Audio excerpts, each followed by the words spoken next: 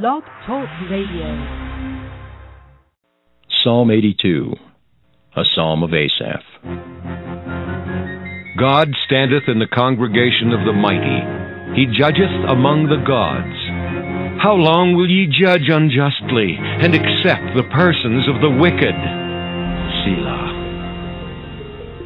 Defend the poor and fatherless. Do justice to the afflicted and needy. Deliver the poor and needy. Rid them out of the hand of the wicked. They know not, neither will they understand. They walk on in darkness. All the foundations of the earth are out of course. I have said, Ye are gods, and all of you are children of the Most High. But ye shall die like men, and fall like one of the princes.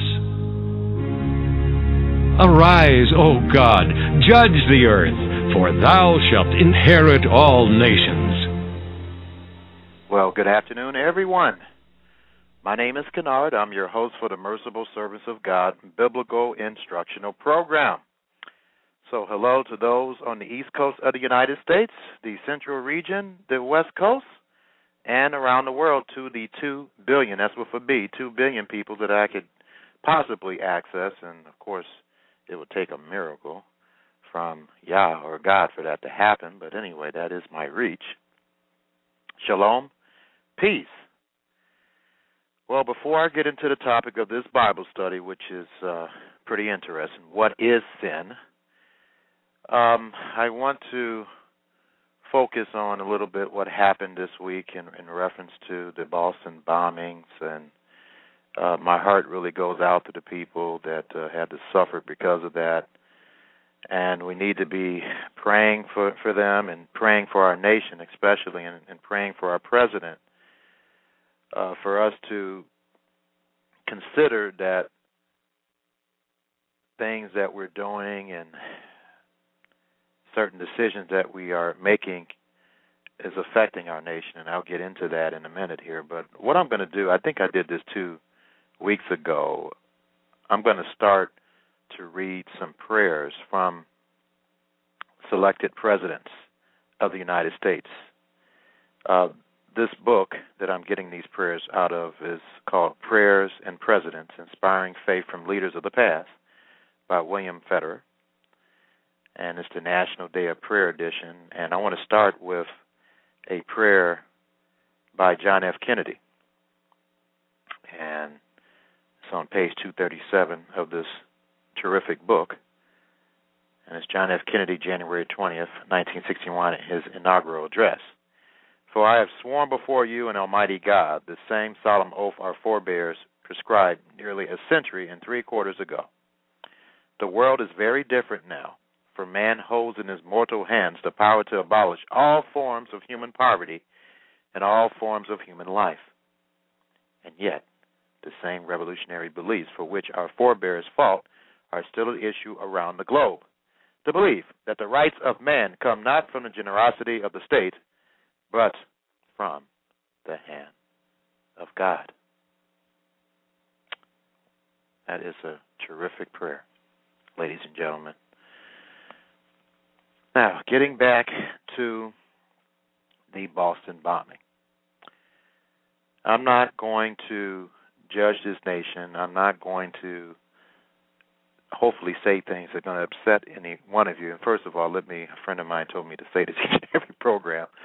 This program is for people who have eyes to see and ears to hear, that understand that the law of God was not nailed to the cross by our Savior, Jesus Christ, or Yeshua Messiah. If you believe that the law of God is nailed to the cross and we only have to keep 6 commandments, and by the way, I just did a program that now is my feature program that proves that Jesus does not just want us to keep 6 commandments. I implore you to listen to that program if you are open-minded to wanting to know the truth about that. But if you're not, if you think you know it all about the Bible, if you think you know it all about God, I'm 47 years old, and I've been studying the Bible for 27 years, and I'm still learning something out of the Bible. So if you think that you got it made and so forth, then this program is not for you. But if you're willing to be as a little child, in Matthew chapter 18, starting in verse 1 here, it says, "At the same time came the disciples unto Jesus," it's in the King James Version, "saying, Who is the greatest in the kingdom of heaven?" Or the kingdom of God. In verse 2 of Matthew chapter 18, "And Jesus called a little child unto him, and set him in the midst of them," or in the middle of them. In verse 3 of Matthew chapter 18, "And he said, Verily I say unto you, except ye be converted," converted, that word means to reverse, to repent, and in Hebrew that means to teshuva. So be converted and become as little children, you shall not enter into the kingdom of heaven, or the kingdom of God. And in verse 4, "Whosoever therefore shall humble himself as this little child, the same is greatest in the kingdom of heaven," or God. So I suggest that if you want to continue to listen to me, especially for those who are listening to me for the first time, you need to humble yourself, just like I did 27 years ago, and realize that I don't know everything about the Bible. Matter of fact, you need to understand what the Bible reveals about what has happened to mankind. Revelation chapter 12, verse 9, "And the great dragon was cast out, that old serpent called the devil and Satan, which deceives or tricks the entire world." So your Bible says that this devil has tricked the entire world. And in Jeremiah, maybe I'll quote these scriptures every week at the beginning of the program. Jeremiah chapter 16. This is all out of your own Bible, out of your old King James Bible, if you have a King James Bible. Jeremiah 16, verse 19, "O Lord, my strength and my fortress and my refuge in the day of affliction, the Gentiles shall come unto thee from the ends of the earth, and shall say the following, Surely our fathers, our past generations and current generations, have inherited lies, vanity, and things wherein there is no profit." So that's what your Bible says. So if you want to believe what your Bible says, I would suggest you pay attention to what I have to say today. If not, then you could exercise your choice of freedom and not listen to this program. Okay, after that disclaimer, let's talk about the Boston bombing. Isaiah chapter 58. Isaiah chapter 58, verse 1. "I'm only doing, and any Torah teacher should do the same thing. We should not be afraid to do the following. Cry aloud, spare not, lift up thy voice like a trumpet, and show my people their transgression, and the house of Jacob their sins." A little disclaimer.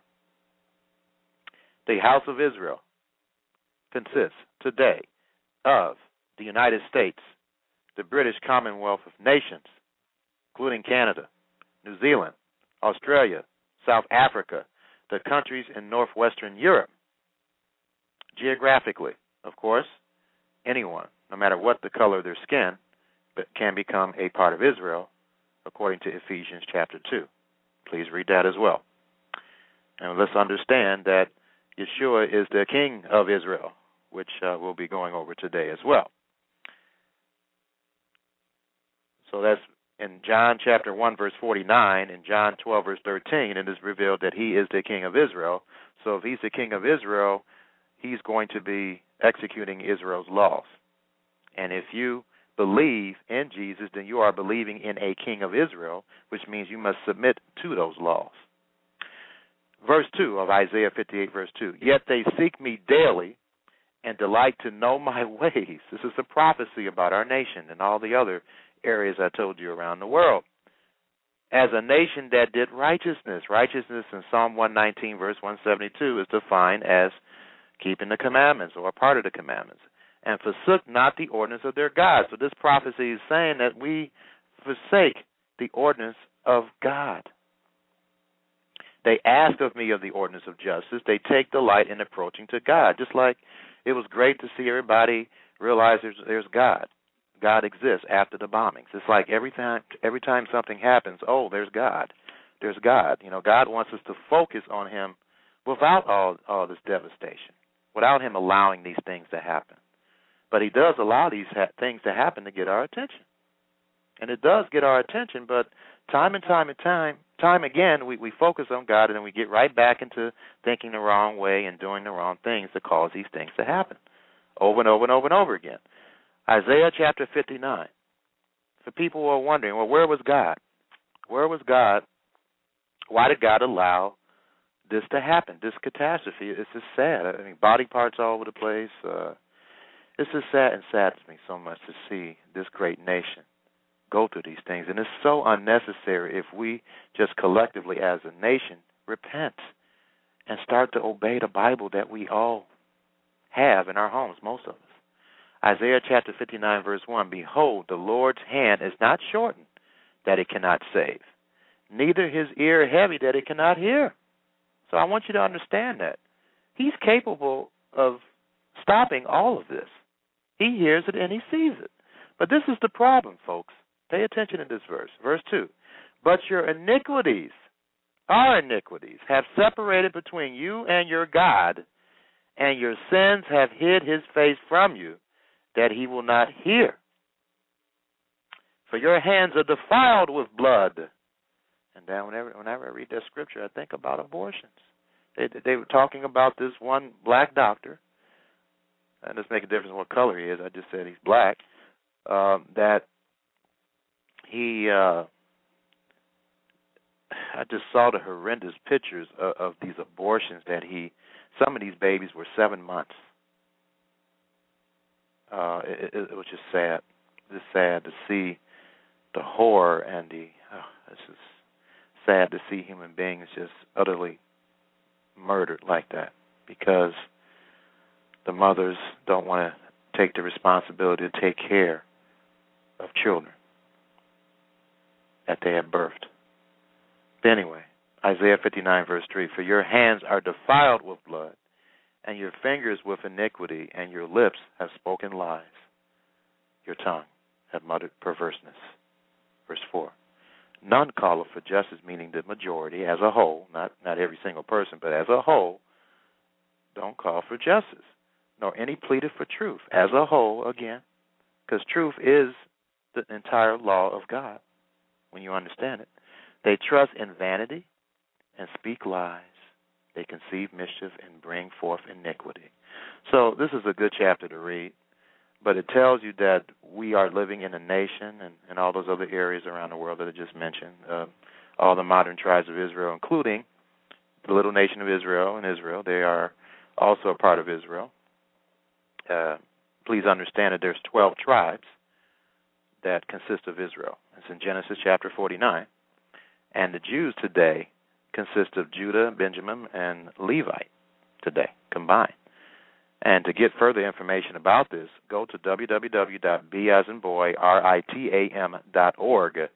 That's www.britam.org. Your Davidi's website will go into detail to prove to you through secular, outside of religious sources, and also religious sources of what I just told you, that the United States and the British Commonwealth of Nations, Canada, New Zealand, Australia, South Africa, the countries in northwestern Europe are a part of Israel, and, of course, the little nation of Israel, which consists of the Jews, Benjamin, and Levites. They all consist of the 12 tribes of Israel in the 21st century. Okay, so let's understand what God has prophesied through the prophet Moses, what would occur to our nation if we continue to be rebellious and not obey him. It's all in this book, Leviticus chapter 26. Leviticus chapter 26, starting in verse 14. But if you will not hearken unto me and will not do all these commandments, all of them, all the ones you can do, verse 15, and if you shall despise my statutes, or if your soul abhor my judgments, so that you will not do all my commandments, but that you break my covenant or agreement, that's what it means, covenant, to do the commandments. Verse 16, I also will do this unto you. I will appoint over you terror. And we've had this We've been so frightened and focusing on terror since September 11th. Consumption and the burning egg, or og, that shall consume the eyes and cause sorrow of heart, and you shall sow your seed in vain, for your enemies shall eat it. And I will set my face against you, and you shall be slain before your enemies, that they hate you.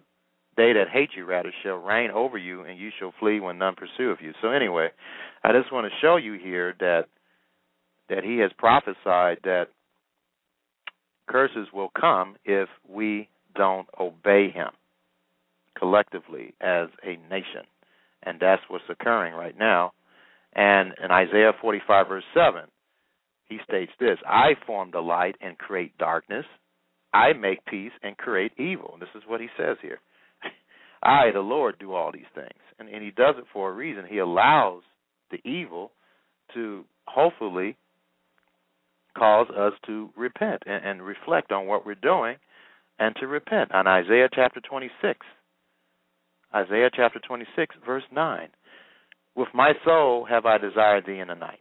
Yes, with my spirit within me will I seek thee early, for when thy judgments are in the earth, the inhabitants of the world will learn righteousness. Unfortunately, that's how most human beings learn righteousness, ladies and gentlemen, by God allowing all these curses to wake us up, because it did drive us to God. Yeah, the president, I think he went to a church service and so forth. Everybody's thinking about God now.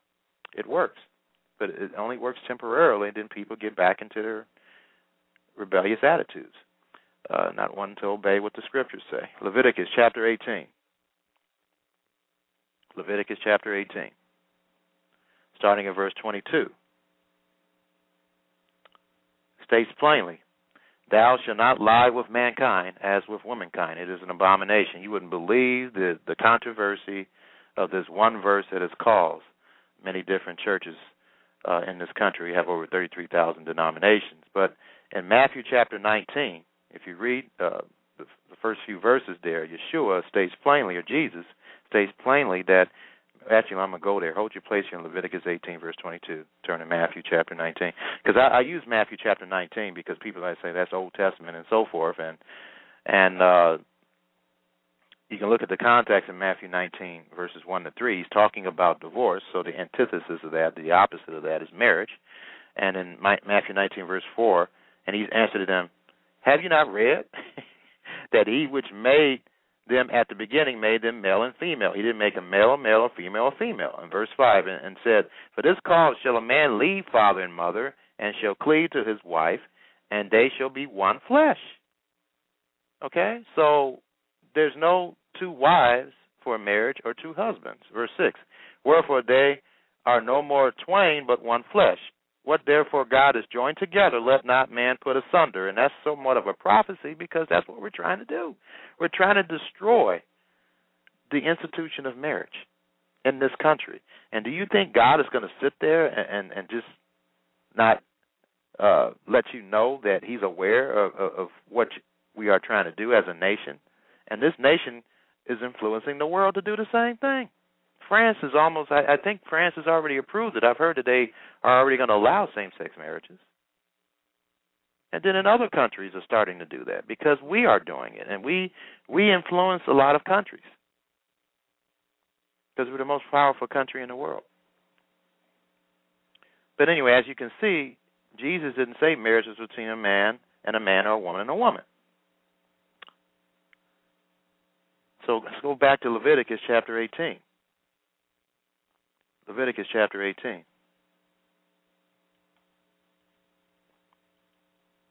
Starting in verse 22.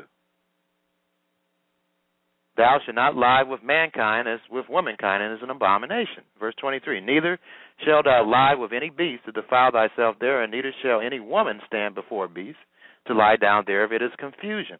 So he's associating this with bestiality. I mean, it's the same to him, you know. It's both a perversion. Verse 24 of Leviticus chapter 18. Defile ye not yourselves, and this is what people that do this, that defile themselves. And any of these things, for in all these the nations are defiled, which I cast out before you. Our country is becoming defiled because of allowing this abomination and others. Verse 25, and the land is defiled. Therefore and this word in the Hebrew means contaminated, unclean. Therefore I do visit the iniquity thereof. Don't say Kennard is saying anything. I'm just reading this to you. This is what God is saying. I'm just reading the words. That's all that a minister or a Torah teacher should do, is read the words. Don't change the words. Don't twist the scriptures. Just read them. And that's how you learn, if you have eyes to see and ears to hear. In this case, it's ears to hear. And the land is defiled, therefore I do visit, he visits, the iniquity thereof upon it. And the land itself vomited out her inhabitants.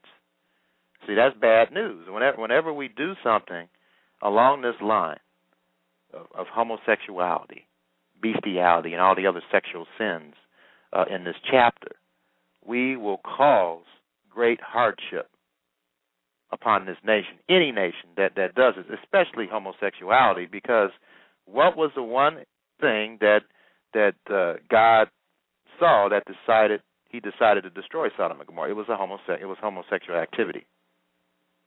Homosexual activity that was getting so bad it was affecting society. And that's the point. That is what am I trying to say? We are getting to that point right now, ladies and gentlemen. The latest edition of the Time magazine, I know you've probably heard of Time magazine, right? And it had on the cover a picture of two females kissing and two males kissing, April 8th edition.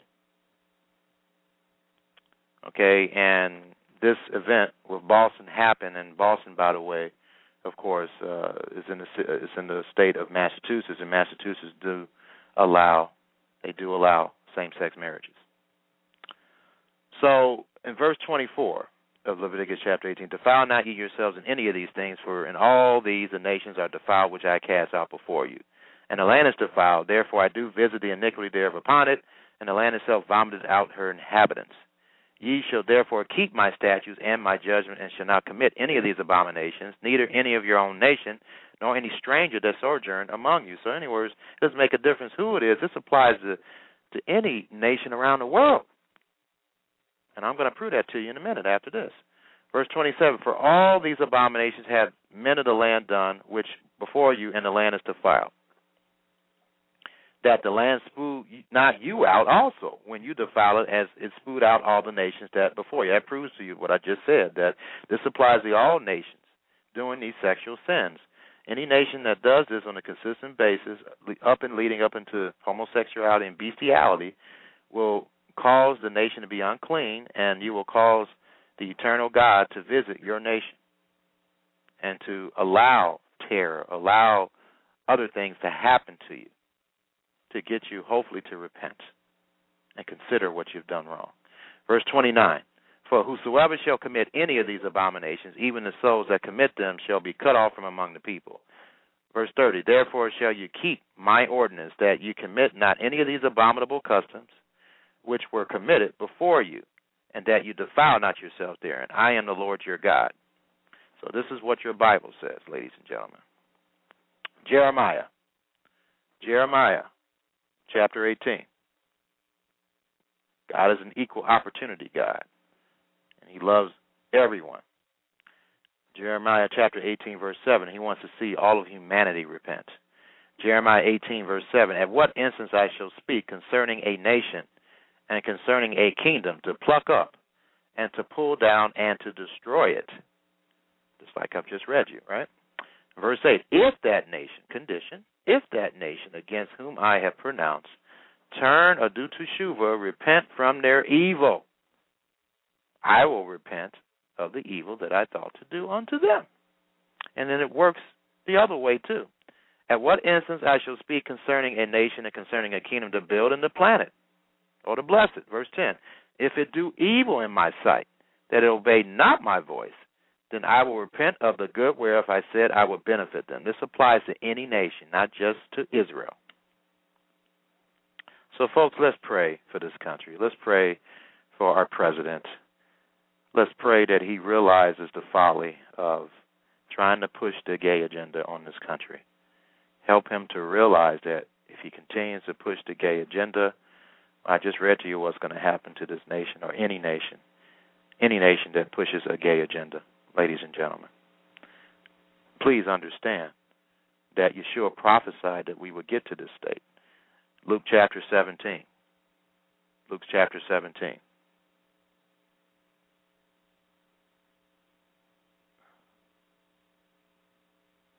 Verse 28. Luke 17, verse 28. Likewise, also as it was in the days of Lot, they did eat, they drank, they bought, they sold, they planted, they builded. Verse 29. But the same day that Lot went out of Sodom, it rained fire and brimstone from heaven and destroyed them all. Verse 30. Even thus shall it be in the day when the Son of Man is revealed. So he's saying that we're going to have an increase of homosexuality. It's going to be a trademark of the end times, and it certainly is right now, ladies and gentlemen. Okay. Let's get into the topic of this Bible study. Hopefully I'll be able to get it all done here in this program. What is sin? That's a good question. Many people have their opinions about what is sin. Some people think that certain sins will, if we don't repent of them, even if we're aware of them, we won't suffer to be thrown in the lake of fire, etc. People have their issues or opinions about that. What does the Bible, though? What does the Bible say about sin and what it does to humanity? All right, well, let's get into what the Bible says in 1 John chapter 3, verse 4. 1 John 3, verse 4. In the King James Version, it says, whosoever committeth sin transgress also the law, or Hebraically that means Torah, the instructions of God. For sin is the transgression of the Torah. So any place where you see that somebody sinned, then they transgress the Torah, okay, or the law of God. In James chapter 1. James chapter 1. And I suggest you get you a piece of paper and a pencil and jot these scriptures down. I'm going to try to go as slow as I can. But for you to learn the Bible, you have to know where these scriptures are. That's the only way you're going to understand the Bible. I remember my first Bible, I marked it up so much, pages was falling out, and I had all kinds of markings on every page. And so you're going to have to study the Bible like that, ladies and gentlemen. I also suggest you get this program called eSword. You can go to eSword.net. It's free. You can donate if you want. And it's a very helpful tool to help you really Bible study. James chapter 1, starting in verse 13 to 15, gives you a further definition of sin here. It says, let no man say when he is tempted, I am tempted of God, for God cannot be tempted with evil, neither tempteth he any man. Verse 14, but every man is tempted when he is drawn away of his own lust and enticed. Verse 15, then when lust hath conceived, or planted, it brings forth sin. And sin, it doesn't tell you there's certain sins that don't fall into this category. It's talking about sin, period. And sin, when it is finished, brings forth death. So that is what the Lord's brother has stated in his inspired scripture, that sin brings forth death. That's what sin does, ladies and gentlemen. And some people say, well, is this the first death or second death? Well, we will see, but in all likelihood, because whenever you're reading the Bible and there's a dichotomy between eternal life and death, it's talking about the second death, which is found in Revelation chapter 20. A second death is you won't live again, and I'm going to prove that today using the scriptures, the Bible. 1 John chapter 5. Now here's one that people debate about. 1 John chapter 5, verse 11. Some people, anyway. And I remember I went over a friend of mine's house that lives, I'm trying to remember. He was, I'm trying to remember when I did go to his house. I think it was, I think it was last year. And he believes that there's actually certain sins that you can commit, and you know you're doing it, and nothing's going to happen to you. And I've studied the Bible for years, and maybe somebody can show me a scripture to prove that to be wrong or prove that to be right, but I don't see where that's at in the Bible. If there's a sin that you are aware of and you just don't want to change, then unfortunately, hold your place here in 1 John 5. Let's turn to James to understand this. James chapter 2.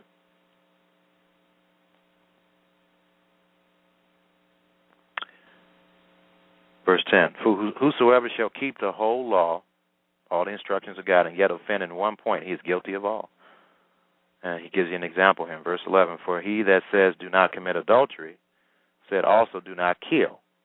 Now, if thou commit no adultery, yet if you kill, you are become a transgressor of the law. Okay? And in verse 12, so speak ye and so do as they that shall be judged by the law of liberty. So we're going to be judged by this law. And in verse 13, for he shall have judgment without mercy that shows no mercy, and mercy rejoices against judgment. So you break one, you break them all, and you continue to break them in an unrepentant attitude, and you understand that you're actually sinning, and you do understand what you're doing. If you don't repent of that, it's going to lead to death, according to the Scriptures. So let's get back to 1 John chapter 5, verse 11.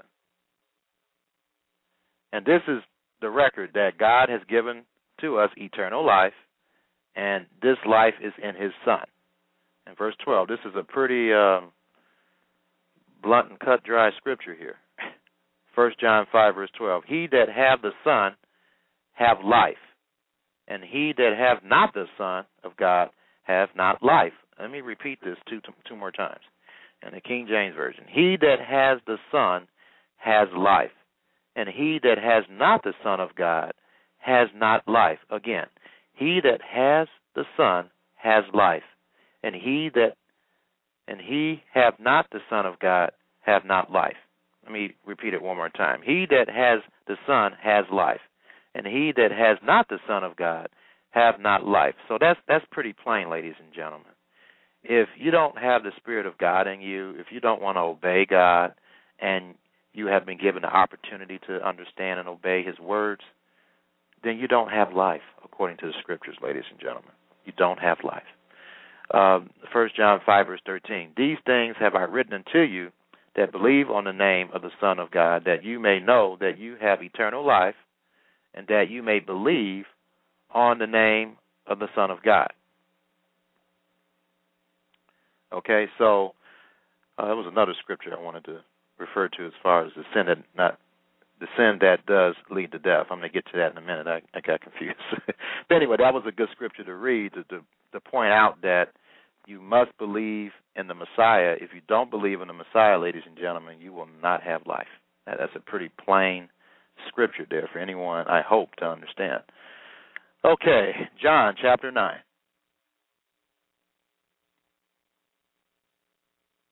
Verse 41.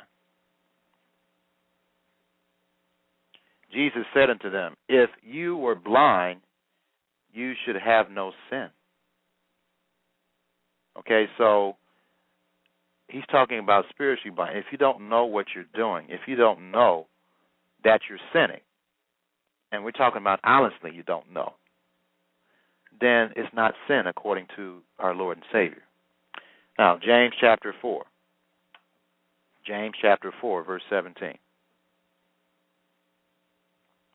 Therefore, to him that knows to do good and does it not, to him it is sin. Okay, so it's not sin if you don't know to do good. Okay, it's only sin. Let me repeat it again, the Lord's brother. Therefore, to him that knows to do good and does it not, to him it is sin. Only confirms what his brother, Jesus, or Yeshua, said.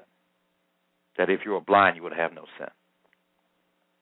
Now, I just had a conversation with my spiritual family yesterday, and brought something to my attention that, well, all sin, it does cause curse, whether you know you're sinning or not. Well, that's true. But I forgot to quote this verse in Luke chapter 12, God is merciful and he's fair. Luke chapter 12. Luke chapter 12, starting in verse 47. Says, and that serpent, I'm sorry, not the serpent. Luke 12, verse 47. And that servant, which knew his Lord's will and prepared not himself, neither did according to his will, shall be beaten with many stripes. But here's the significant scripture I want you to pay attention to. In verse 48 of Luke chapter 12.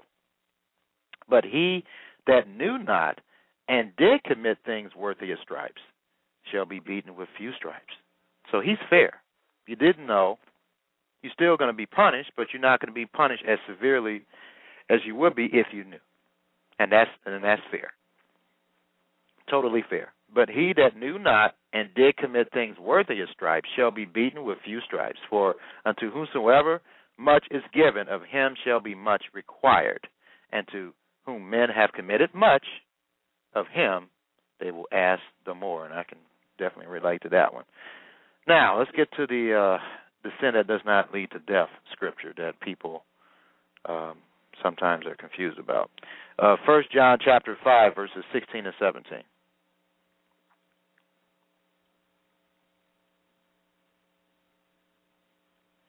All right, 1 John 5, starting in verse 16. It says, if any man see his brother sin, a sin which does not lead to death, he shall ask, and he shall give him life, for them that sin not unto death. Right, let me repeat this again. If any man see his brother sin a sin which is not unto death, he shall ask, and he shall give him life, for them that sin not unto death. There is a sin unto death. I do not say that he shall pray for it. Verse 17, all unrighteousness is sin, and there is a sin not unto death. So what is this sin not unto death? Well, I referred to Dr. Stern's Jewish New Testament commentary, and I think he explains this pretty good. He says, sin that does lead to death. Judaism distinguishes between unconscious sin for which sacrifices atone. And so, again, for those who are listening to me for the first time, the sacrifices were for unintentional sins. They weren't for intentional sins. It took the sacrifice of Christ to wipe that out. But all the sacrifices were for unintentional sins, okay? And its purpose was to wipe those sins out temporarily. So let's understand that truth that I know is not preached that much about the sacrifices. Okay, so Judaism distinguishes between unconscious sin for which sacrifices atone and deliberate high-handed sin for which only death atones. So only death atones for high-handed sins. Of course, the ultimate death that atoned for all high-handed sins, whereas Yeshua's death, or Jesus's. In this context of this letter, those who deliberately choose not to keep trusting in the person and power of the Son of God, that's in verse 13 of this chapter, 1 John chapter 5, and who do not obey God's commands, verses 2 to 3, and who do not love their brothers, that's in 1 John 4, verse 21, do not have the life. I just read that scripture to you, verse 12 of 1 John chapter 4. A believer's responsibility to a brother committing a sin is not only to ask God to give him life, but also to go and show him his fault. That's in Matthew chapter 18, verses 15 and 17, to set him right, but in a spirit of humility, Galatians 6, verse 1, to turn him from his wandering path. Okay, so that's very important to understand that. That's our goal, is to turn people from their wandering path and get them on the right track. And we should humbly do that. And this is found in James 5, verse 19 to 20. Brethren, if any of you do err from the truth, and one convert him, let him know that he which converteth the sinner from the error of his ways shall save a soul from death, and shall hide a multitude of sins. John chapter 12, verse 47.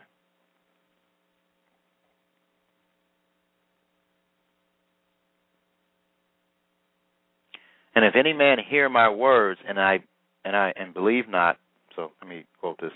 John 12, verse 47, if any man hear my words and believe not, I judge him not, for I came not to judge the world, but to save the world. So Yeshua, he came to save this world. First time he came is to save humanity from dying permanently, because as we're going to find out, that's what sin would cause if he did not come and sacrifice his life. His death atoned for the death penalty that was ruled upon all of mankind. And so we have an opportunity now, if we believe him and prove that we believe him by obeying his Father's commandments and his commandments, which is his Father's commandments, then we will be able to enter the kingdom of God according to the Bible. John chapter 3, verse 17. For God sent not his Son into the world to condemn the world, but that the world through him might be saved. This world, ladies and gentlemen, needs saving. The people need saving. The physicality of the earth needs saving. We are defiling the earth with our sins, as according to Isaiah chapter 24, the first 6 verses there. Read it. It's very illuminating. But anyway, without God, this whole world would be destroyed. He even said that in Matthew chapter 24, ladies and gentlemen. Matthew chapter 24, starting in verse 22. And except those days, these days of the 21st century, should be shortened, there should no flesh be saved. None, none, none. So the Messiah did come to save the world, ladies and gentlemen. To save this world and also to save humanity from utter destruction. That was the ultimate purpose of the Messiah. There's other reasons too, but the ultimate and main purpose was for him to save humanity from utter destruction and to save this earth from utter destruction. John chapter 12. John chapter 12, starting in verse 32.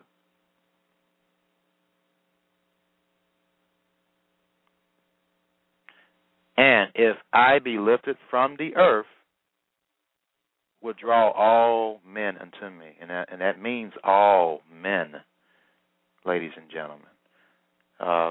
That's the purpose of his death, is to draw all of humanity to him. I just read to you that if you don't have Christ or Yeshua, you don't have life. That's why he wants to draw all humanity to him, so all of humanity will continue to live, or the majority of it anyway, the majority of humanity. Now, those who refuse to obey God after understanding how to obey God will be destroyed. Let me repeat that. Those who refuse to obey God after understanding how to obey God will be, unfortunately, annihilated or destroyed. Deuteronomy chapter 30. Deuteronomy chapter 30, starting in verse 19. I call heaven and earth to record this day against you. I have set before you life and death, dichotomy of life and death. Blessing and cursing, dichotomy of blessing and cursing.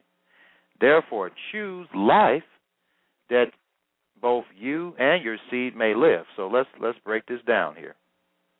He's serious here. He says in Deuteronomy 30, verse 19, I call heaven and earth to record this day against you, all of humanity. I have set before you life, which is blessings, and death, which involves cursings. Therefore, choose life that both you and your seed may live. It's not just for you, but also your descendants and your future generations and so forth. And he's pretty serious about this. Psalm 37, verse 20.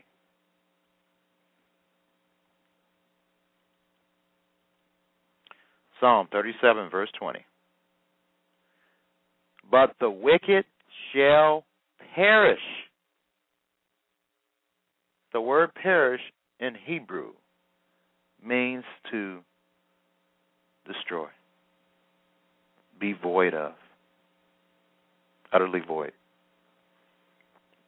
And the enemies of the Lord shall be as the fat of lambs. So to give you a description, if you didn't understand that, he's giving you a description here.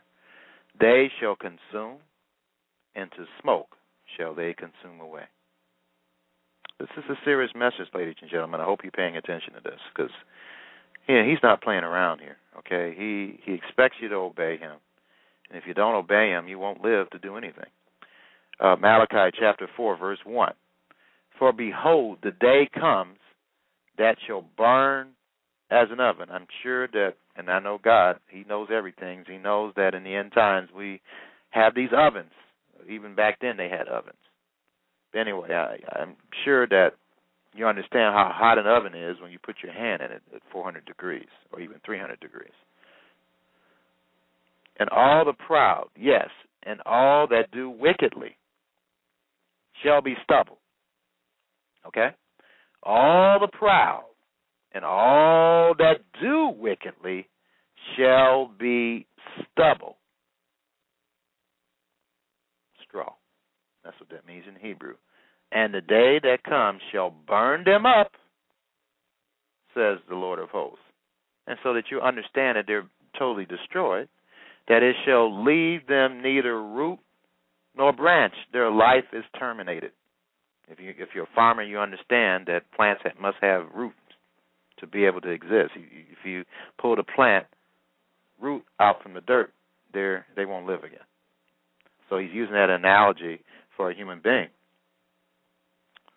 Verse 2, Malachi 4, verse 2, but unto you that fear my name shall the Son of Righteousness arise with healing in his wings, and you shall go forth and grow up as calves of the stall.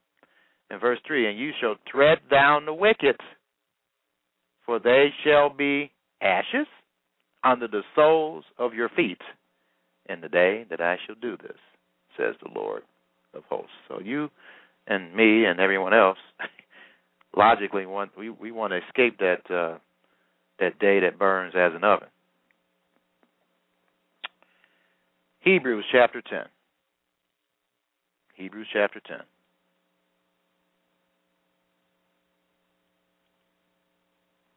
Hebrews chapter 10, starting in verse 26. For if we sin willfully after that we have received the knowledge of the truth. Okay? Again, sin is only if you know you're sinning. If you don't know you're sinning, sure, you'll suffer, but you won't suffer as much as if you knew that you were sinning. Okay?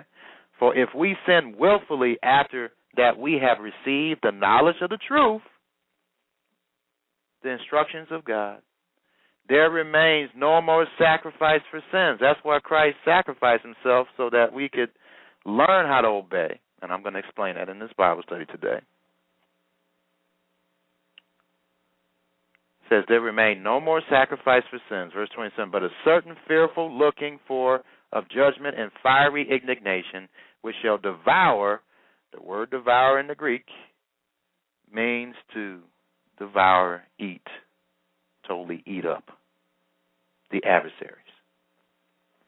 Verse 28 of Hebrews chapter 10.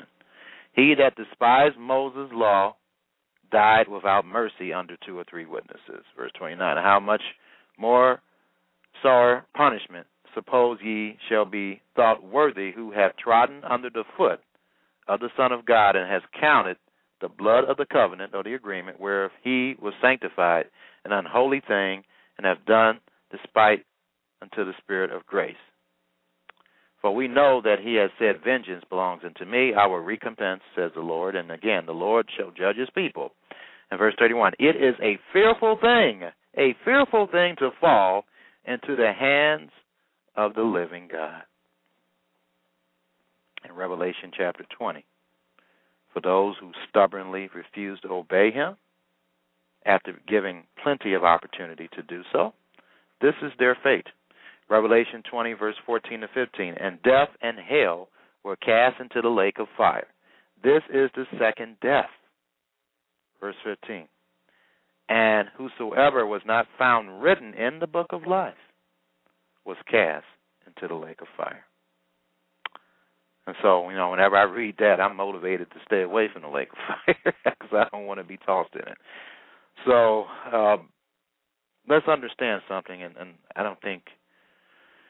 know Catholics don't understand this, a lot of them, and then also some Protestants don't understand this. But immortality is right now, ladies and gentlemen, closed to mankind. We do not have an immortal soul. That's one of the greatest false teachings of all time.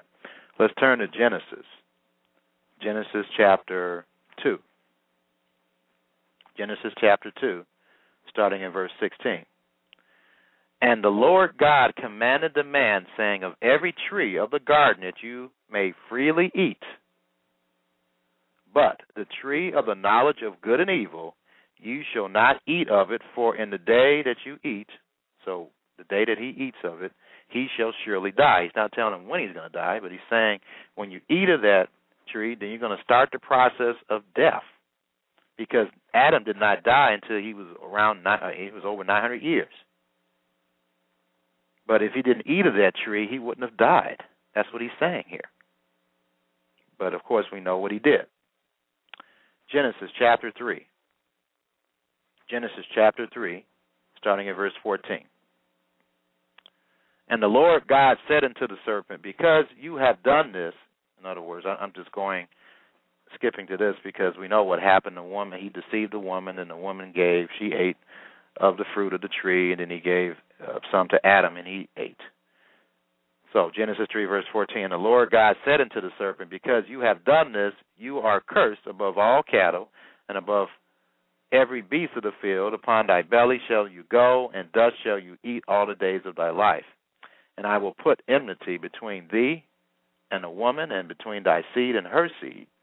It shall bruise thy head, and you shall bruise his heel. So this is a prophecy of the coming of the Messiah, and also a prophecy of the children of God and the children of the devil. Okay?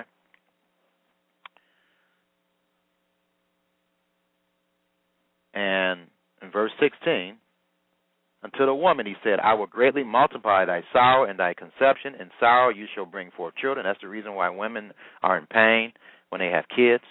And it was never to be that way, but because of what happened, that's the penalty. And thy desire shall be to thy husband, and he shall rule over thee. In verse 17, that's not a curse, by the way. I mean, that's because Adam was created first, as Paul explains in the Epistle of Timothy, that rightfully a man should be the head of the woman. But let's understand something. Adam is the first Adam. The second Adam, or the last Adam, is Yeshua in 1 Corinthians chapter 15, and no one has any difficulty understanding that he's our boss. Well, if the last Adam is our boss, then obviously the first Adam was the boss of all of humanity, and then, of course, when he created the woman to help the man. Okay, so in verse 17, here's the curse to Adam, to men. And unto Adam he said, because thou hast hearkened unto the voice of thy wife. Doesn't mean that you shouldn't hearken to the voice of your wife, but when you know that she's telling you, and this with anybody, if you know that anyone is telling you something that you shouldn't do, you shouldn't comply to it. But unfortunately, Adam did not show the kind of leadership that men should have, or anyone should have in that situation, especially men.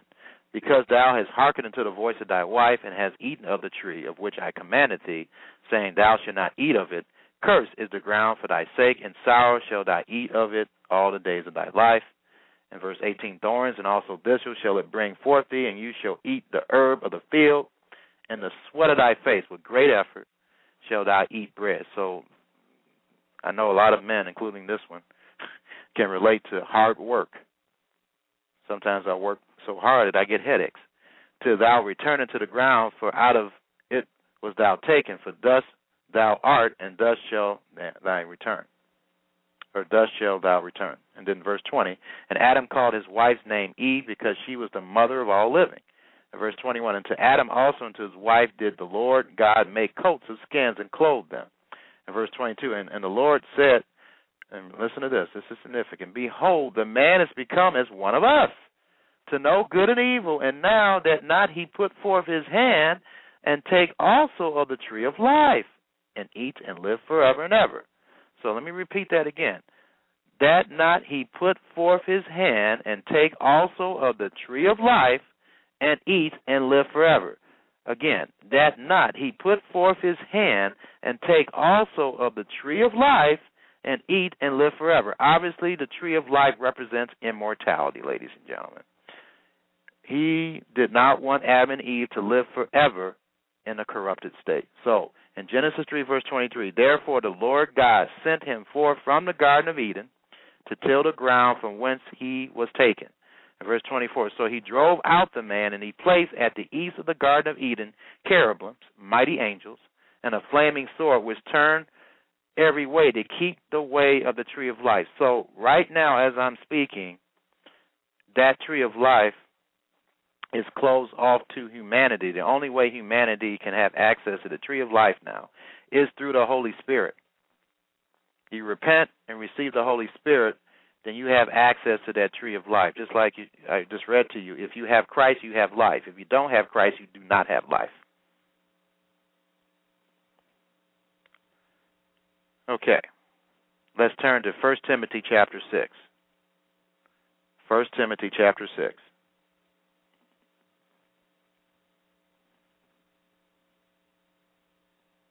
Starting at verse 14, which proves that no man has immortality other than God himself. 1 Timothy chapter 6, and we know which God we're talking about, the one that became a man.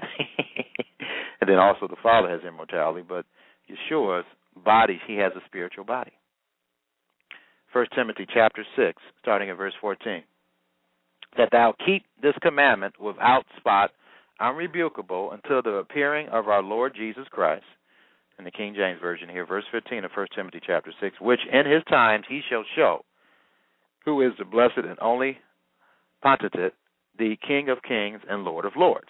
And here's the key verse, verse 16, who only has immortality, dwelling in the light which no man can approach unto, whom no man has seen nor can see.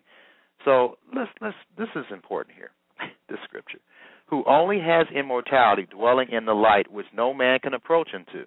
So no one can approach this light of immortality, whom no man has seen nor can see, to whom honor and power everlasting. And this is interesting because it's stating that no man has seen the immortality of Yeshua. Okay? Whom no man has seen nor can see,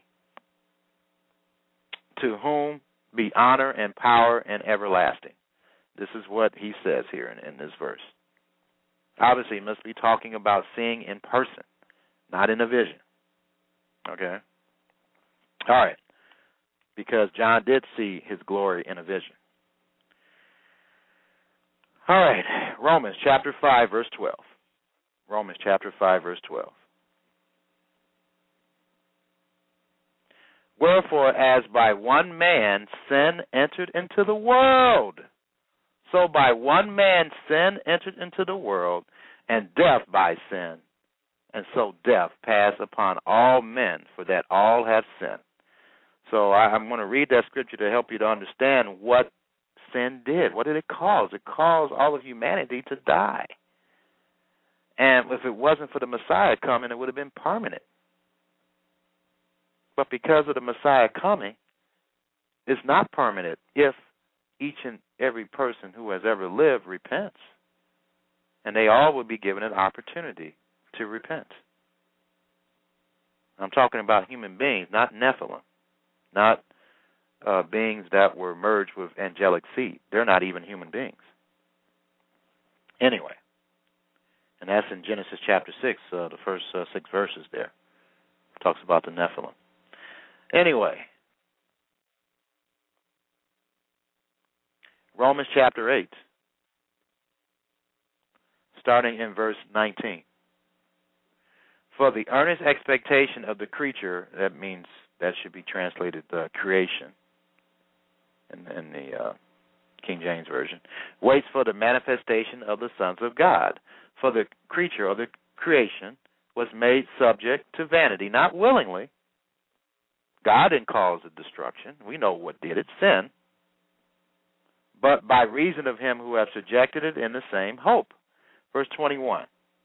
Because the creation itself also shall be delivered from the bondage of corruption. And how did the bondage of corruption start? Through sin. And to the glorious liberty of the children of God. Verse 22. For we know that the whole creation, the universe, groans and travails in pain together until now. Now this is the good news. Verse 23, and not only they, but ourselves also, which have the first fruits of the Spirit, which means that you have immortality dwelling in you if you continue on the road toward righteousness. Even we ourselves groan within ourselves, waiting for the adoption, to wit, the redemption of our body. And we're going to get into what immortality is all about. And let me just read the scripture here in 1 Corinthians chapter 15 so you understand what immortality is, because I know some people don't understand what immortality is. It doesn't mean you have a soul in you, a spirit that's immortal, and you have a body that's immortal. It doesn't mean that.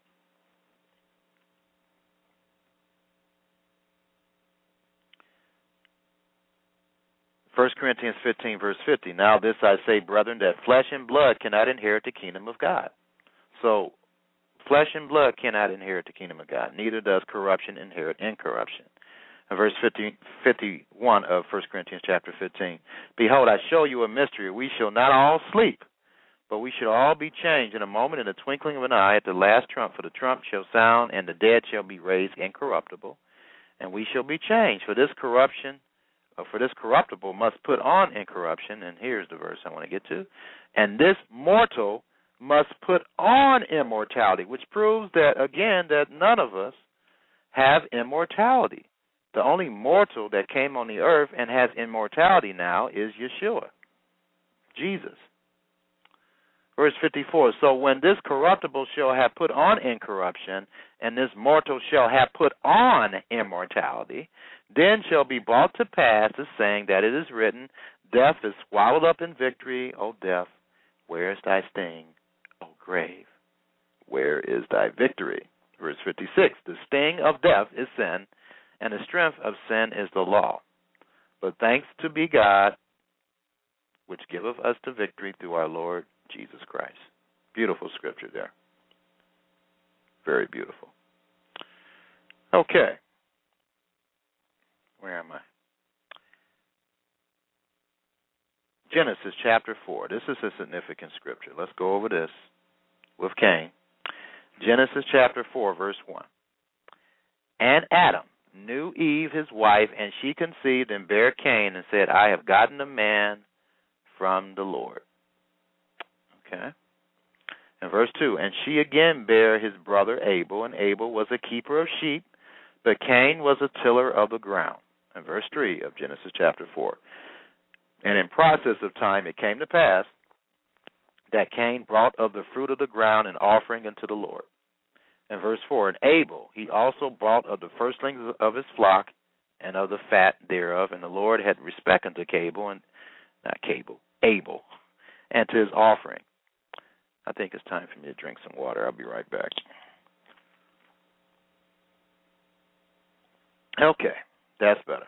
In verse 5 of Genesis chapter 4, but unto Cain and to his offering he had not respect, and Cain was very angry, and his countenance fell. His countenance fell. Verse 6, and the Lord said unto Cain, why art thou angry, and why is thy countenance fallen? If you do well, shall thou not be accepted? But if you do not well, sin lies at the door. And he's talking to Cain. He's talking to us too, but this was directed at Cain as well.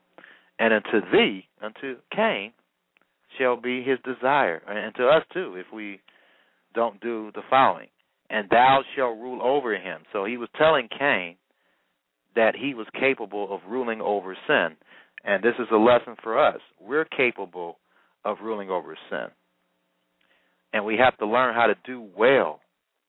Because if we don't do well, sin lies at the door. And this is a very educational scripture explaining to you how to deal with sin and how to avoid it. If thou doest well, shall thou not be accepted? So obviously he didn't do well. And if you do not well, sin lies at the door. And unto thee shall be his desire, and you shall rule over him. And, of course, we know what happened. He didn't listen to God, and he had the capability of obviously not sinning, because why would God say you shall rule over him? And he said, hey, I just read to you what the scripture said. It's simple in any translation. Verse 8, and Cain talked with Abel his brother, and it came to pass when they were in the field that Cain rose up against Abel his brother and slew him. And then verse 9, and the Lord said unto Cain, where is Abel thy brother? And he said, I know not, am I my brother's keeper? So when Cain sinned, he became a child of the devil. Hebrews chapter 11, verse 4. Hebrews chapter 11, verse 4, for more scriptural evidence. By faith, Abel offered unto God a more excellent sacrifice than Cain. That was the problem. Cain did not offer the kind of sacrifice that he should have offered. And so he sinned in the process by being jealous of Abel, as we're going to see here, by which he obtained witness that he was righteous, God testifying of his gifts, and by it he being dead yet speaketh. That's an interesting scripture as well. Anyway, that's another Bible study.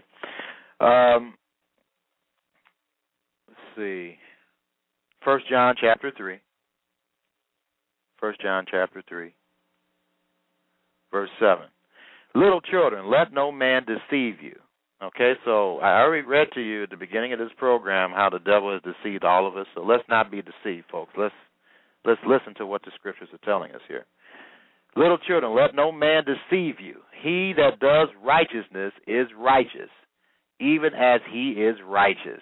That's a definition of someone who's righteous, someone who does righteousness. What's righteousness? In Psalm 119, 172, it has something to do with keeping the commandments of God. Verse 8, 1 John 3, verse 8. He that commits sin is of the devil. Well, Cain, prior to committing that sin, wasn't a child of the devil. He committed sin, he became a child of the devil. He that commits sin is of the devil, for the devil sins from the beginning. For this purpose the Son of God was manifested, that he might destroy the works of the devil. Verse 9, whoever is born of God does not commit sin, and this can be interpreted two ways.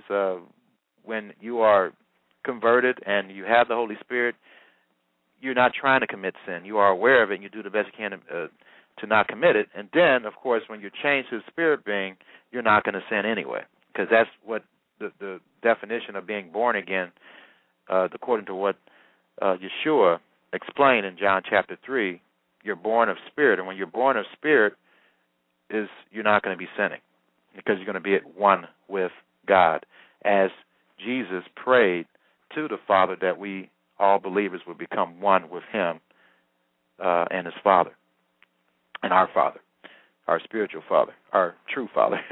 Whosoever is born of God does not commit sin, for his seed remains in him, and he cannot sin because he is born of God, as I was trying to explain there. Verse 10, and this is a key verse here, to understand the difference between the children of God and the children of the devil. Verse 10, and this the children of God are manifest, and the children of the devil. So let me repeat this. And this the children of God are manifest, and the children of the devil. Whosoever does not righteousness is not of God, neither he that loveth not his brother. Okay, so that's pretty plain there. So if you're not righteous, you're not a child of God.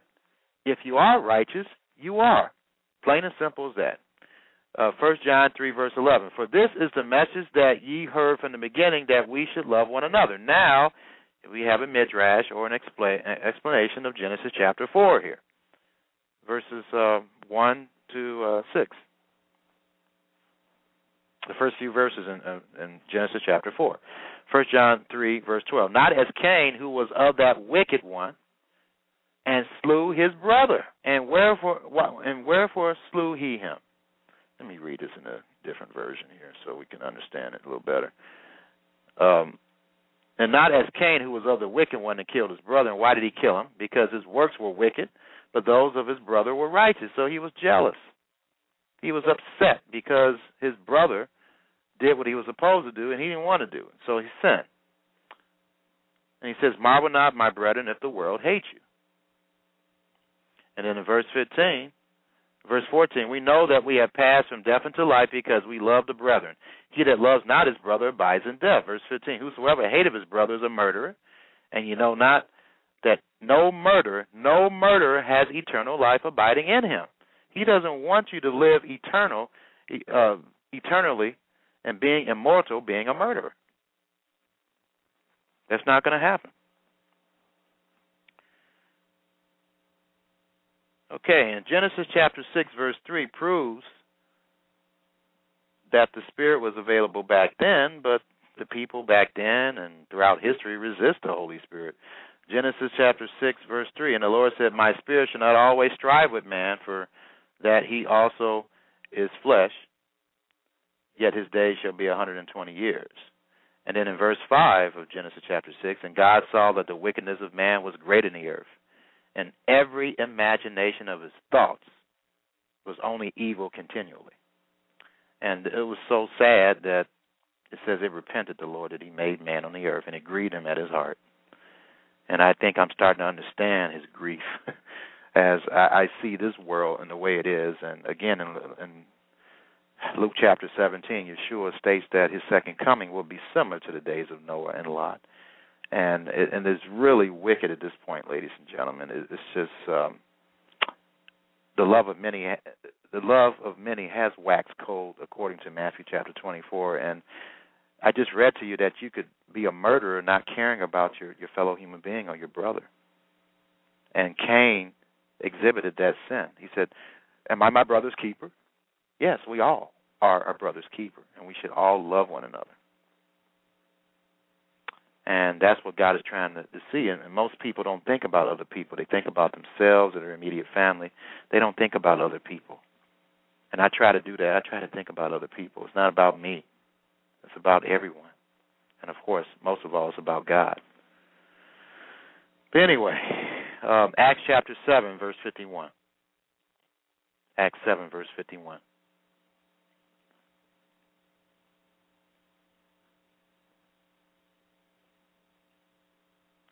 This is the problem of humanity. Ye stiff-necked and uncircumcised in heart and ears, you do always resist the Holy Spirit, as your fathers did, so do ye. Let me repeat this again. You stiff-necked and uncircumcised in heart and ears, you do always resist the Holy Spirit, as your fathers did, so do ye. And if you resist the Holy Spirit, you're not going to receive it, ladies and gentlemen. Acts 5, you have to obey God to receive the Holy Spirit, or you have to be willing to repent. And that's a sign of wanting to obey God. And if you don't show that you want to obey God, he's not going to give you the Holy Spirit. Acts chapter 5, verse 32, and we are his witnesses of these things, and so is the Holy Spirit, whom God gives to them that obey him. You have to obey God to receive the Holy Spirit. It's a very important scripture to memorize. Now, God chose the nation of Israel out of all the nations of the world to lead all other nations to righteousness. Ladies and gentlemen, repeat that again. God chose the nation of Israel out of all the nations of the world to lead all other nations to righteousness. Let's begin in Deuteronomy to understand this in the 46 minutes I have left. I think I have enough time to go over this. Deuteronomy chapter 7. Starting in verse 6. For thou art a holy people unto the Lord thy God. The Lord thy God has chosen thee to be a special people unto himself, above all people that are upon the face of the earth. The Lord did not set his love upon you, nor choose you, because you were more in number than any people, for you were the fewest of all people. Verse 8, but because the Lord loved you, and because he would keep the oath which he has sworn unto your fathers, Abraham, Isaac, and Jacob, have the Lord brought you out with a mighty hand and redeemed you out of the house of bondmen from the hand of Pharaoh, king of Egypt. So that's the reason why he did it, because he promised Abraham that he would do it. And then we are a part of that spiritually in 1 Peter chapter 2, starting at verse 9. But you are a chosen generation, a royal priesthood, a holy nation, a peculiar people, that you should show forth the praises of him who have called you out of darkness into his marvelous light. His marvelous light, which in time past were not a people, but are now the people of God, which had not obtained mercy, but now have obtained mercy. So I'm quoting this scripture to help you to understand that, again, I just quoted the scripture, or a couple of scriptures, to prove to you that Yeshua, or Jesus, our Messiah, is the King of Israel. He's the King of Israel.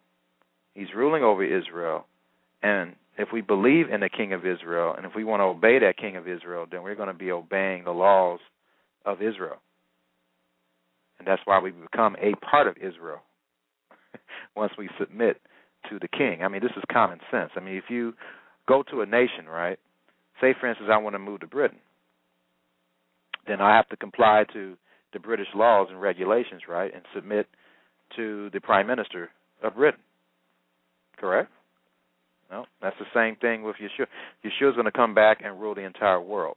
He's the King of Israel, and he's going to rule the entire world, and all the world is going to be obeying all the rules of Israel, ladies and gentlemen. That's the way it's going to be.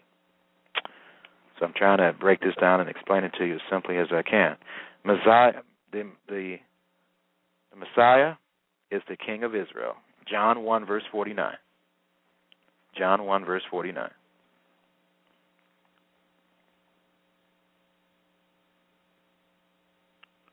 says, Nathanael answered and said unto him, Rabbi, thou art the Son of God, you are the King of Israel. So that's scriptural proof that the Son of God is also the King of Israel, ladies and gentlemen, which means he's going to be going by Israel's laws. John chapter 12, verse 13. John chapter 12, verse 13.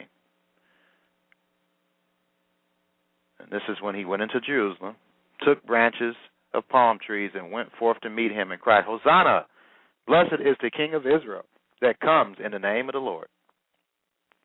Yep, he's the King of Israel, ladies and gentlemen, the Messiah. I don't know if you realize that enough for those who are listening to me the first time, but you are worshiping. You are worshiping a King of Israel. And so you must comply with the King of Israel's rules and regulations. If you just study the Book of Kings, they were supposed to obey all the law of Moses, which is the law of God, by the way. 1 Kings. Let's look at something here, because most people don't understand what's in the book. What is the law of Moses? Most people don't understand that. They don't understand the Bible tells you what it is. In 1 Kings chapter 2, verse 3, and keep the charge of the Lord thy God, to walk in his ways, to keep his statutes and his commandments and his judgments and his testimonies, as it is written in the law of Moses. Let me repeat this. What's in the law of Moses? Statutes. God's statutes, his commandments, his judgments, and his testimonies. That's all in the law of Moses. That's why I can say the law of Moses is the law of God. If you need more proof, study Nehemiah chapter 8. You can see that the law of God and the law of Moses is the same if you just read that entire chapter, Nehemiah chapter 8. Okay, Isaiah chapter 49. Isaiah chapter 49. Verse 6. And he said, it is a light thing that thou should be my servant to raise up the tribes of Jacob. Jacob, before he became Israel, his name was Jacob. The tribes of Jacob, which are 12, and to restore the preserve of Israel. I will also give thee for a light to the Gentiles. So he's talking about all the 12 tribes of Israel, but he's also talking about another group. I will also give thee for a light to the Gentiles, that you may be my salvation unto the end of the earth. And he's talking about the Messiah here, which is proof of the magnification of this verse. Let's turn to Luke chapter 2, verse 32.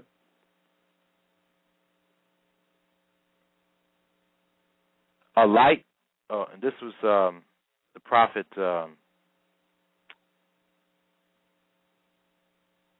Simeon, yeah. And the Holy Spirit was upon him, and in verse 27 of Luke chapter, to give you the context, Luke 2, verse 27. And he came by the Spirit into the temple, and when the parents brought in the child Jesus to do for him after the custom of the law, Then took he him up in his arms and blessed God and said, Lord, now lettest thou thy servant depart in peace according to thy word, for my eyes have seen thy salvation, which Yeshua means, right, in Hebrew.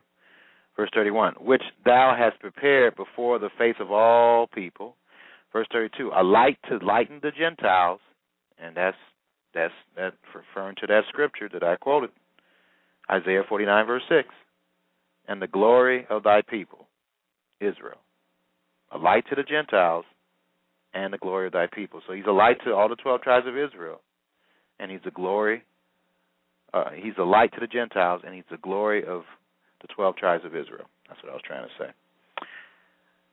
All right, and in Acts chapter 11. Acts chapter 11. Verse 18. When they heard these things, they held their peace and glorified God, saying, then have God also to the Gentiles granted repentance unto life. And I'm quoting the scripture because the Jews didn't understand that the Gentiles also was granted repentance unto life. They didn't understand that. They didn't understand that. Even though it's in the Tanakh about Gentiles also being granted repentance unto life, but they didn't understand it. So that's one of the reasons why Yeshua came to explain that to them.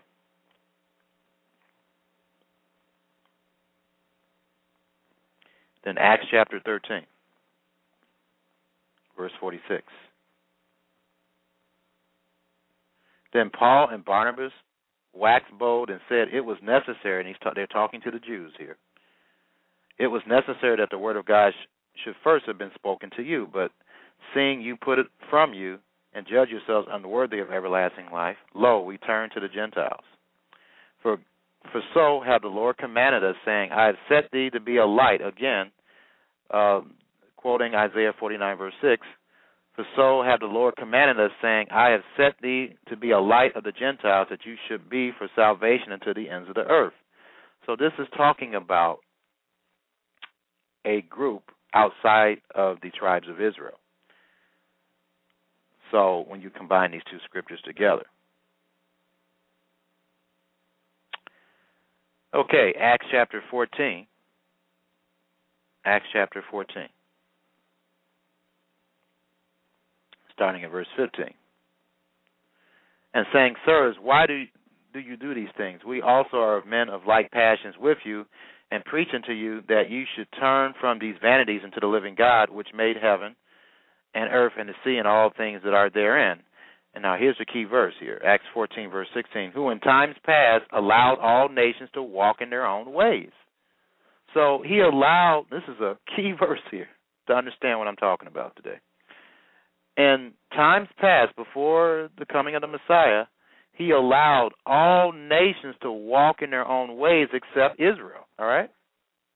He allowed all nations to walk in their own ways. And in the complete Jewish Bible version, it says, in time past, he allowed all peoples to walk in their own ways. And the Scriptures version, who in past generations allowed all the nations to walk in their own ways. Okay? And it says, though indeed he did not leave himself without witness, but he still, the significance of this verse is saying he allowed all nations with the exception of Israel. I just read to you that he called out the nation of Israel because of the promise of Abraham, Isaac, and Jacob. But all the rest of the nations, he allowed them to walk in their own ways. So this is a very important scripture to understand. All right. Let's turn to another scripture to help us understand Acts 14, verse 15 and 16 a little better. Acts 17. Acts chapter 17, starting in verse 30. Actually, verse 29. Acts 17, verse 20. Now then, since we are the offspring of Elohim, and in this context, he's talking about all of humanity being children of God. That's ultimately, God desires all of humanity to be his children. Now, I'm not talking about Nephilim. I'm talking about regular human beings that were born from the seed of a man, not the seed of an angel.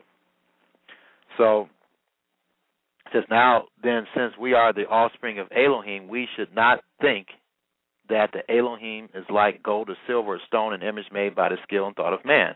Verse 30, truly then, having overlooked these times of ignorance, Elohim now commands all men everywhere to repent. So he was not commanding everyone in the entire world to repent until the becoming of the Messiah. After he died, that's when he commanded everyone on this planet to repent. And that's the truth of your Bible. And the reason why is because he has set a day on which he is going to judge the entire world, all who has ever lived in righteousness.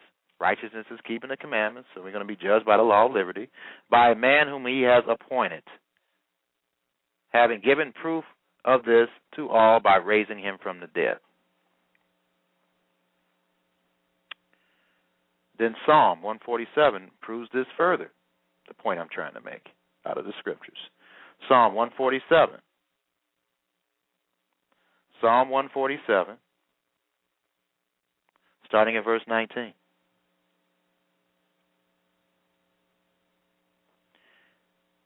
He shows his word unto Jacob, his statutes and his judgments unto Israel. So he showed his word unto Jacob, which is the 12 tribes, because that was his name before his name was changed to Israel, his statutes and his judgments unto Israel. And verse 20 is the key verse here. He has not dealt so with any nation, other than Israel, of course, and as for his judgments, they have not known them. This is a prophecy to tell you that he did not focus on any other nation other than Israel during Old Testament times. But in the New Testament times, what happened?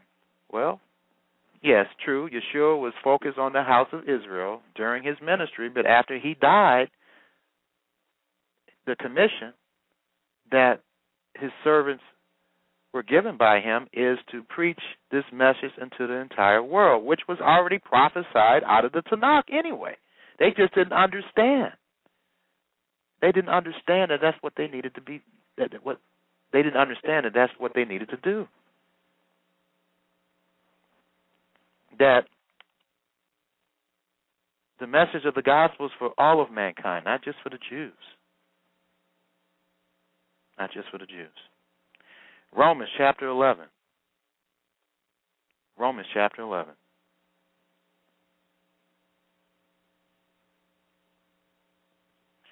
Romans chapter 11, starting at verse 25.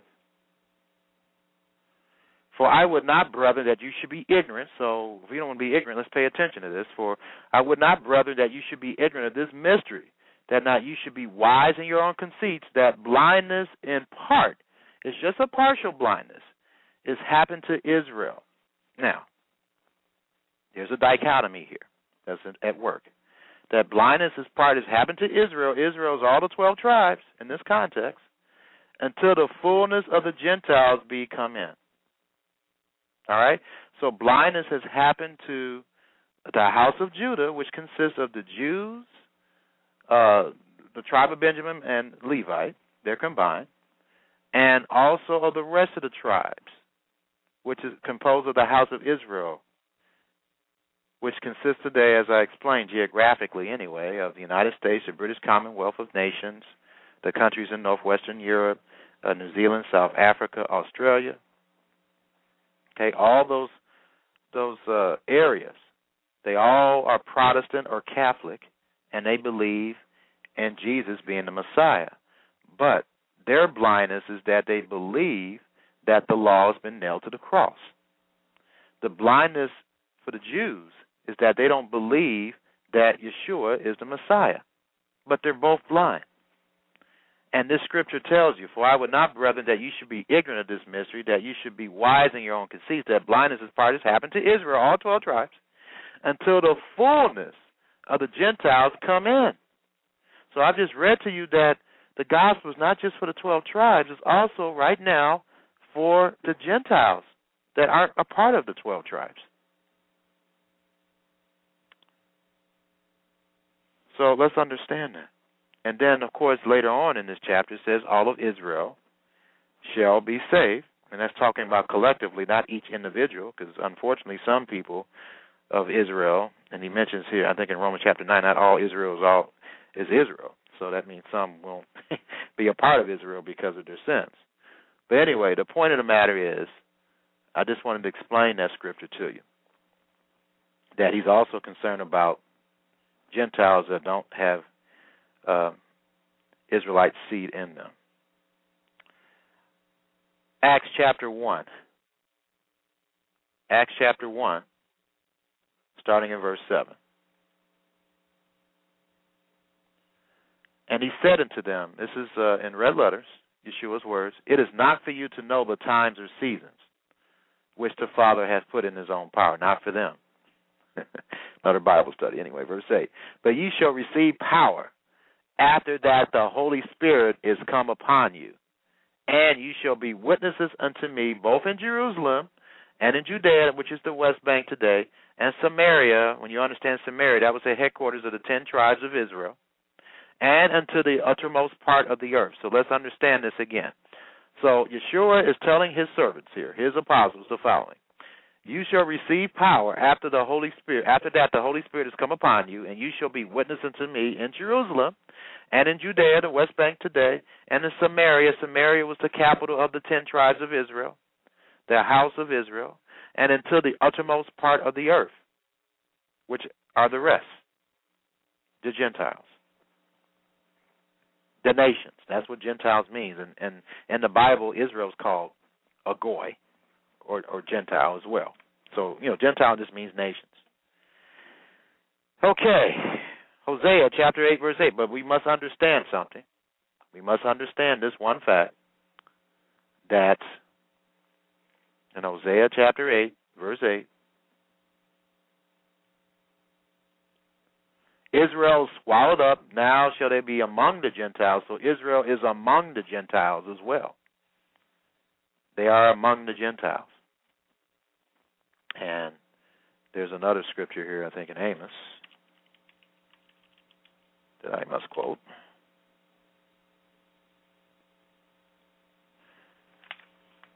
Amos 9, verse 8, Behold, the eyes of the Lord are upon the sinful kingdom, and I will not destroy it from off the face of the earth, saving that I will not utterly destroy the house of Jacob, which is all the entire 12 tribes. Verse 9, For lo, I will command, and I will sift the house of Israel among all nations, like as corn is sifted in the sieve, yet shall not the least grain fall on the earth. So this is very important to understand in light of this. And the Jameson, Fawcett, and Brown commentary states, the sift, I will cause the Israelites to be tossed about through all the nations as corn is shaken about in the sieve, in such a way, however, that while the chaff and dust fall through perish, all the solid grains, the godly elect, remain or preserved. So that's what that means as far as the sifting is concerned. And sift, in the Word Study Dictionary, means to shake, to stagger, or to wander. It refers to a displaced person, a wanderer, a vagrant. It describes a person physically shaking or trembling from fear, and of a person's lips quivering or mumbling. It depicts the wandering of Israel in the wilderness for 40 years. Figuratively, it describes a tree reigning, swaying over the other trees. It is used of inanimate things, moving, shaking, being shaking, tottering.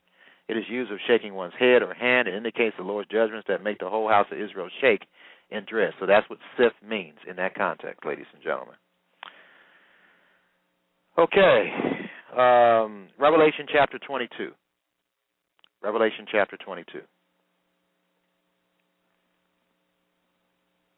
Verse 17, and this is a prophecy. Now, the bride are the first fruits, those who will be risen in the first resurrection. And that's what he's doing too. He's calling right now, as I'm speaking, and using me and other Torah teachers around the world. He's calling you to be a part of his bride, to be able to spiritually marry the King of Israel, Yeshua Messiah, at his second coming. Revelation chapter 22, he's inviting you to the wedding. Read about it in Matthew chapter 22. Do you want to participate in the wedding? Do you want to taste the meal that the Father's going to fix for us? You know he can cook. I'm looking forward to eating what he cooks. Anyway, Revelation chapter 22. Revelation chapter 22, verse 17. And the Spirit and the bride says, Come! And let him here say, Come! And let him that is athirst come! And whosoever will, no matter what skin color you are, whatever tribe or family you belong to, let him take the water of life, and notice this word, freely, not with a charge. Acts chapter 2. Acts chapter 2.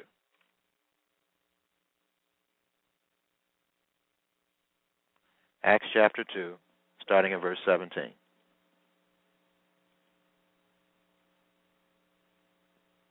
And it shall come to pass in the last days, you might as well put 21st century, says God, I will pour out of my Spirit upon all flesh, and your sons and your daughters shall prophesy, and your young men shall see visions, and your old men shall dream dreams. And on my servants and on my handmaidens I will pour out in those days of my Spirit, and they shall prophesy. Verse 19, and I will show wonders in heavens above, and signs in the earth beneath, blood and fire and vapor of smoke. The sun shall be turned into darkness, and the moon into blood, before the great and notable day of the Lord come. And verse 21, and it shall come to pass that whosoever, doesn't make a difference what your skin color is or what tribe you come from or what family you come from, whosoever shall call on the name of the Lord shall be saved. Now, he stated, Peter, the Apostle Peter stated that what happened when they received the Holy Spirit on Pentecost and Shavuot, that it was a partial fulfillment of the prophecy of Joel. That's what he stated here. He said in Acts 2, verse 15, for these are not drunken as you suppose, seeing it is the third hour of the day. Verse 16, but this is that which was spoken by the prophet Joel. Okay? So he quoted Joel chapter 2, and he's stating that this was a partial fulfillment or a fulfillment of that prophecy as far as what was going on with them, as far as receiving the Holy Spirit. And verse 21, and it shall come to pass that whosoever shall call on the name of the Lord shall be saved. The process of calling people around the world through the Holy Spirit began in the first century, ladies and gentlemen. It was not limited to Israel. And this was prophesied to occur in the Old Testament, in the Tanakh.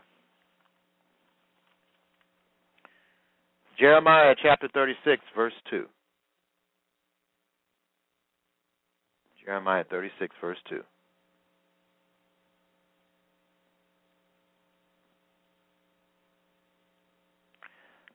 Take thee a roll of a book, and write therein all the words that I have spoken unto thee against Israel and against Judah and against all the nations. So he's concerned about three groups: the house of Israel, the house of Judah, and you combine them, they're all Israel, because that's what's going to happen in the end times. They're going to unite again into one nation, the house of Israel, and against all the nations. Now, for those of the nations right now that believe in Yeshua Messiah, repent, receive His Holy Spirit, they will become also a part of Israel. Anybody that's a part of the first group is automatically a part of the house of Israel. Okay? I just want to explain that to you.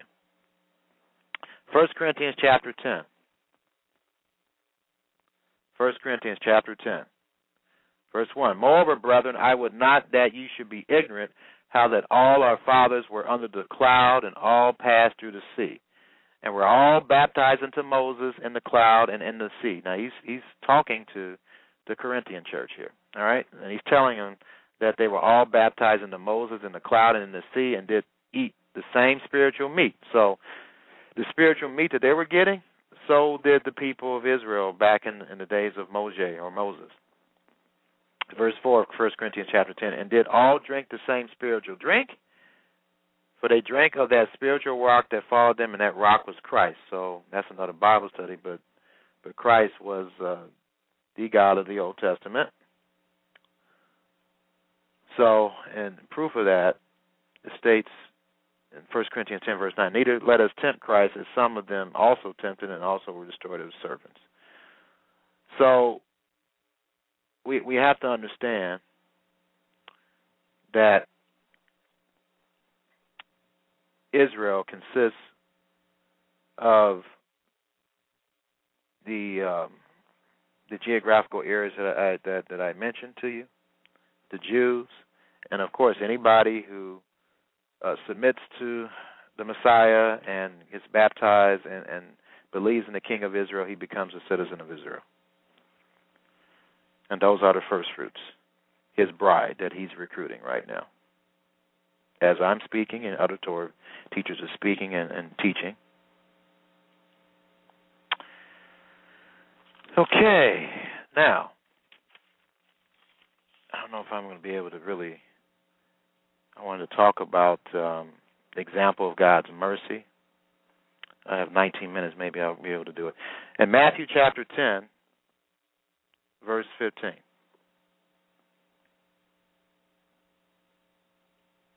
It states, "Verily I say unto you, it shall be more tolerable for the land of Sodom and Gomorrah in the day of judgment than for that city." Now, let's understand something.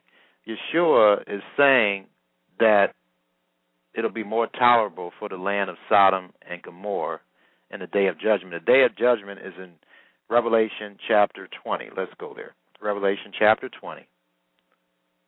Revelation chapter 20. Verse 11, "And I saw a great white throne, and him that sat on it, and from whose face the earth and the heaven fled away, and there was found no place for them. And I saw the dead, small and great, stand before God, and the books were open, and another book was opened, which is the book of life. And the dead were judged out of those things which were written in the books according to their works." So this is what he's talking about. Sodom and Gomorrah, the people, incredibly, the people of Sodom and Gomorrah are going to be resurrected and judged. Every human being who's ever lived must be judged, including those in Sodom and Gomorrah. Matthew chapter 11. Matthew chapter 11, starting in verse 21. It says, "Woe unto thee, Chorazin! Woe unto thee, Bethsaida! For if the mighty works which were done in you had been done in Tyre and Sidon, they would have repented long ago in sackcloth and ashes." So, now, Sidon, is interesting that he mentions Sidon. If we go to Genesis chapter 10. Genesis chapter 10. Starting at verse 15. "And Canaan begat Sidon, his firstborn in Heth." So, Sidon is one of Cain's sons. Okay? Or one of, not Cain's, but Canaan's sons, who we remember was cursed. And Canaan says, "Cursed be Canaan." So Canaan was cursed, and he begat Sidon. Now, Sidon, there was a city named after Sidon. I'm trying to find that here. The verse here. Yes, Genesis 10, verse 19. But let me read the rest of this here. "And Canaan begot Sidon, his firstborn in Heth, and the Jebusite, and the Amorite, and the Girgasite, and the Hivite, and the Archite, and the Sinite, and the Arvadite, and the Zemarite, and the Hamathite, and afterward were the families of the Canaanites spread abroad." So Sidon was a part of the Canaanites. And Genesis 10, verse 19, "And the border of the Canaanites was from Sidon, as thou comest to Gerar, and to Gaza, as thou goest unto Sodom and Gomorrah, and Admah and Zabium, even unto Lasha. These are the sons of Ham, after their families, after their tongues, in their countries, and in their nations." Okay, so that's an interesting thing, that Sidon has something to do with Canaanites. And Canaanites has something to do with Sodom and Gomorrah, according to the scriptures. So getting back to Genesis chapter 10, not Genesis, but Matthew chapter 11. Matthew chapter 11. Matthew chapter 11. So Matthew 11, verse 21. "Woe unto thee, Chorazin, and unto thee, Bethsaida! For if the mighty works which were done in you have been done in Tyre and Sidon," which we know has everything to do with the Canaanites, and Sodom and Gomorrah was in that area as well, "they would have repented long ago in sackcloth and ashes. in verse 22. But I say unto you, it shall be more tolerable for Tyre and Sidon at the day of judgment than for you. And then in verse 23, and thou, Capernaum, which art exalted unto heaven, thou shalt be brought to hell. For if the mighty works which have been done in thee have been done in Sodom, it would remain until this day. So if Sodom would have remained until today, then they would have repented, ladies and gentlemen. So the scriptures that I've showed you that God did not work with other nations, including Sodom and Gomorrah, okay? He did not work with them and other nations.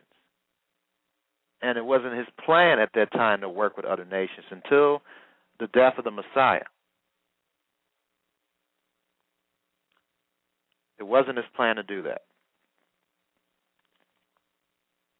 Then, in all fairness, he's going to give Sodom and Gomorrah an opportunity to learn the truth of God. I know that sounds incredible, but there's no other conclusion you can make looking at all these scriptures. Matthew 11, verse 24, but I say unto you that it shall be more tolerable for the land of Sodom in the day of judgment. You know, the day of judgment is when everybody's resurrected, whoever lived, that did not participate in the first resurrection, than for thee. And we know that Sodom and Gomorrah, they won't be in the first resurrection, but they certainly will be in the second resurrection. And that's what he was referring to here. Okay, now here's another scripture. How much time do I have left? 13 minutes. Ezekiel 16. This is a shock. But I'm just going to go ahead and read this about Sodom and Gomorrah here. I'm going to try to read it in the easy version here for us to understand. The 1965 Bible in Basic English Version. So this is Ezekiel chapter 16, starting in verse 46. It says, your oldest sister is Samaria. Now, Samaria, it was the capital of the 10 tribes of Israel. You can prove that by going to your Davidi's website or just do some research on your own. Living at your left side, she and her daughters, and your younger sister living at your right hand is Sodom and her sisters. So he's talking about the house of Judah here in this context. And he's saying your oldest sister is Samaria, living at your left hand. She and your daughters, and her daughters, and your younger sister living at your right hand is Sodom and her daughters. So the oldest sister is at the house of Judah's left hand.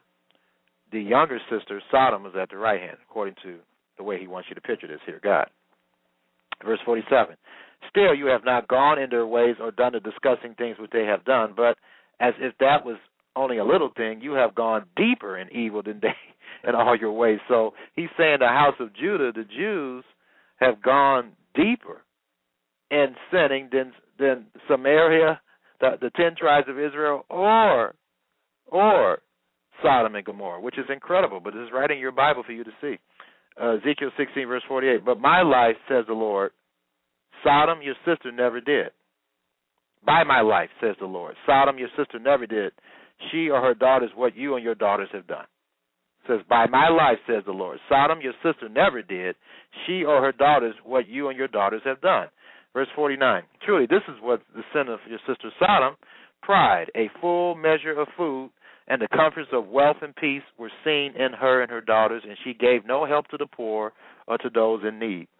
They were full of pride and did what was disgusting to me, and so I took them away as you have seen. Now, Israel is called Sodom and Gomorrah, the leaders in particular, but obviously they weren't as bad as one particular tribe of Israel, as talked about in this chapter, the house of Judah. Verse 51. And Samaria is symbolic of the 10 tribes of Israel, has not done half your sins, but you have made the number of your disgusting acts greater than theirs, making your sisters seem more upright than you by all the disgusting things which you have done. Ezekiel 16, verse 52, and you yourself will be put to shame in that you have given the decision of your sisters through your sins, which are more disgusting than theirs. They are more upright than you. Truly, you will be shamed and made low, for you have made your sisters seem upright. So the house of Judah has made the house of Israel and Sodom more upright based on the level of sin that they were doing, according to the scriptures here. Ezekiel 16, verse 53. Ezekiel 16, verse 53. And I will let their fate be changed, the fate of Sodom and her daughters, and the fate of Samaria and her daughters, and your fate with theirs, so that you will be shamed and made low because of all you have done when I have mercy on you.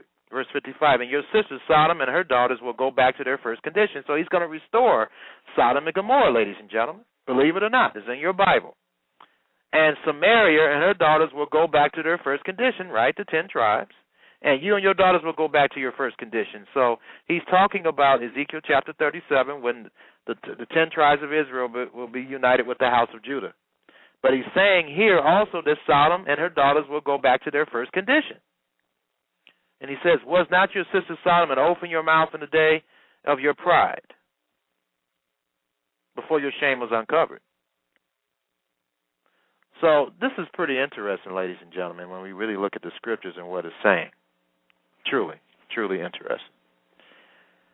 That he's going to have mercy even on Sodom and Gomorrah.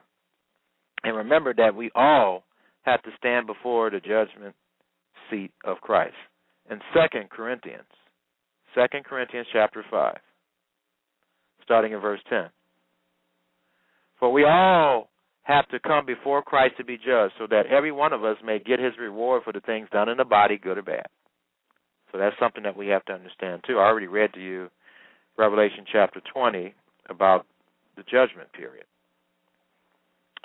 Now, there's some other scriptures I wanted to go over, but I'm going to have to go over it next week because I'm not going to have the time. But I'm going to talk about next week the children of God and the children of Satan. I'm going to go in a little more detail about that and talk about also ultimately, again, showing scriptural proof why Yeshua came. And he came to destroy death and eliminate sin. I'm going to quote some other scriptures to help us to understand that. So that's what I'm going to talk about next week. So I'm going to end this program right now, and may the Lord bless and keep you, and God willing, I'll be available to you next week. Shalom. Peace. Malachi chapter 4.